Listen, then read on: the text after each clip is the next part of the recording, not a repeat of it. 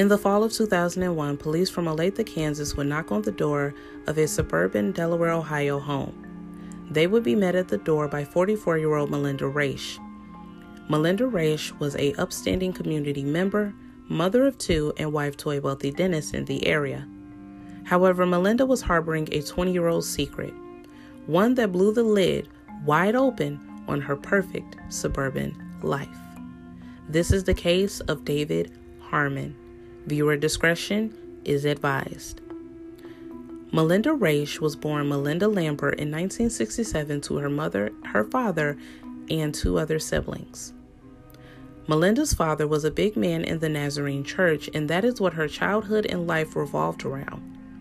When Melinda was 19 and working at a church camp, she would meet 20-year-old David Harmon.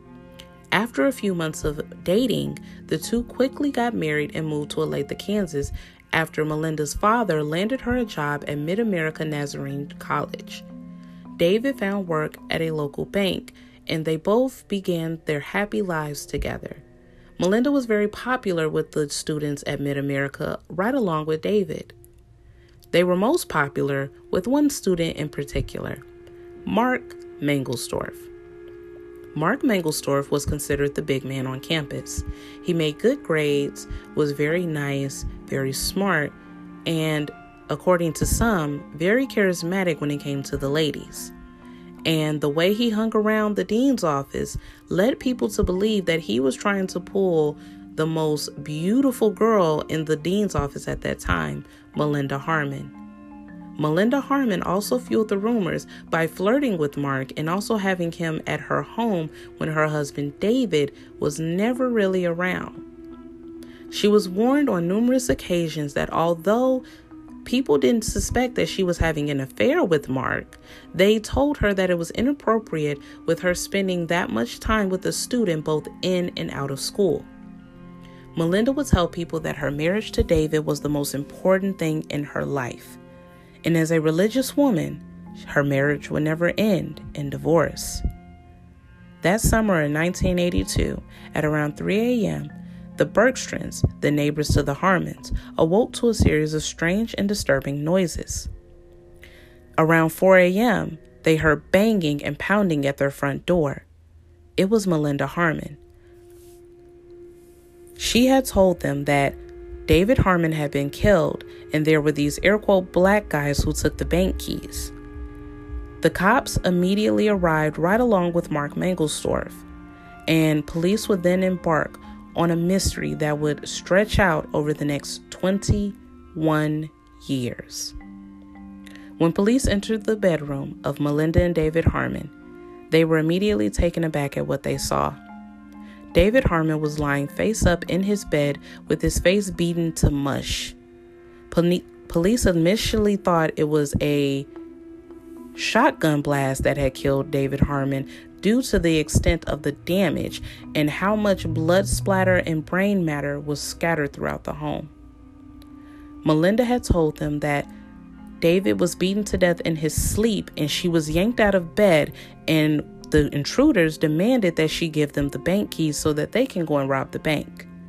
Once their dirty deed was done, Melinda was knocked unconscious, and when she awoke, she told police she immediately ran to her neighbors and had them call Mark Mangelsdorf and the authorities. Mark Mangelsdorf claimed that he had not been at the Harmon home before the murder or during the murder, and that he only arrived once he was called and notified of David Harmon's murder. Police did not believe that. For one, when they brought in cadaver dogs to track the killer's scent, the cadaver dogs made a beeline trail from the Harmon's bedroom to the dumpster outside of Mark Mangelsdorf's apartment. The dumpster had been emptied that morning, so any evidence was lost. They also found 3 presumptive spots of blood inside Mark Mangelsdorf's apartment. However, 1980, far as forensics were, air quote, the Stone Age compared to today.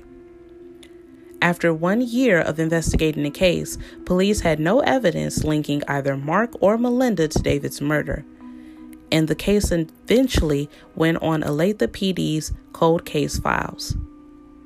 19 years would pass with no new developments. In the summer of 2001, cops would get a break. They were looking to test out new DNA evidence and new DNA technology, and it seemed like their best shot at solving the case of David Harmon. But while they were waiting on the DNA results, they also looked up Mark Mangelsdorf and Melinda Harmon, who had now come to be known as Melinda Raish, and they knocked their world wide open. Melinda had no idea what was coming when, without notice, Olathe PD knocked on her door, and according to reports, she was taken aback. When they walked into her home, they asked her, they said, "Melinda, what can you tell us about that night in 1982? And her story was dramatically different than the one she had initially told back in 1982. When police would get Melinda down into an interrogation room, they pounced on her inconsistencies. Melinda then cracked, asking detectives, "What are her options?" The detective would say, "Excuse me?" She would say, "I have a family, so what are my options?" They told her that her best bet would be to A, tell the truth, and B, get on the wagon. According to the prosecutor who's seen the video, he said, and I quote, "Innocent people don't want deals. Guilty people want deals." When the DNA results came back a few weeks later, police issued arrest warrants for both Mark Mangelsdorf and Melinda Raish. Mark Mangelsdorf was extradited from New Jersey, and he was able to post his $300,000 bail. When Melinda's trial began, it was a circus inside the courtroom. Between Melinda's defense claiming that Melinda was totally innocent and Mark committed the murder on his own, to the prosecution laying out piece after piece of evidence, proving that Melinda Harmon was not only a willing participant, but also a co-conspirator in the plot to murder her husband. Prosecution laid out their case by saying that Melinda, being bored with her life of a married woman, had sought the company of Mark Mangelsdorf. An affair ensued, and the two devised a plan to get David Harmon out of the way. This is what police and prosecutors believed happened on the night that David Harmon was killed. Melinda Harmon had let Mark Mangelsdorf into the home.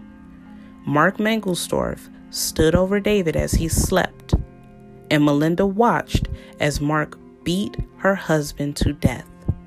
Once David was dead, Mark punched Melinda to look at it as though intruders had come in, robbed the place, or attempted to wanted to rob the bank, and left her. Melinda's defense countered by saying Melinda was not that type of person. They also claimed that the state's motive was weak. I'm so driven by my religion that I won't get a divorce, but murder is just fine to me. That does not make any sense. That is what was said by Melinda Raish's defense attorney. They also claimed that Mark Mangelsdorf had the only motive to want David Harmon out of the way. When Mark Mangelsdorf was put on the stand, he theoretically denied that he had any sexual relationship with Melinda Harmon. He claimed that Melinda Harmon/Raish was his friend. He claimed that he also had no reason to want to harm David Harmon, and he did not participate in his murder.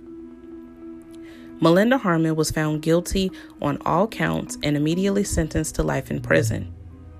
When Mark Mangelsdorf's trial was approaching, her defense attorneys would approach the prosecution, and they were offered a plea deal. With Melinda now helping the prosecution, Mark thought it would be better for himself to confess to his role. Mark Mangelsdorf will plead guilty to the second-degree murder of David Harmon.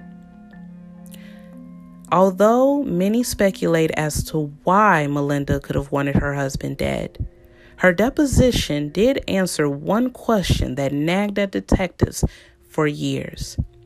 Why did David and Melinda go their separate ways after David's murder? According to Melinda, David's murder plot sounded good in theory. It was exciting to talk about. But when Mark actually carried out the act, she was completely turned off. So the two decided to go their separate ways and never to speak again. And Melinda would then go on for the next 21 years of her life, carrying her secret until the past and the police finally caught up with her. According to one of David Harmon's former co-workers, she said, "Now it's out there. Everybody knows. She did it, and she's going to pay. She has lived the high life for 23 years, and now it's her turn. She did not give David a chance for a future, and now we will curb her future for a while." Melinda Harmon was released from prison in 2015. Mark Mangelsdorf was released from prison in 2018. Their current whereabouts are unknown, although it is speculated that they went back to their families and are trying to live a private life out of the spotlight.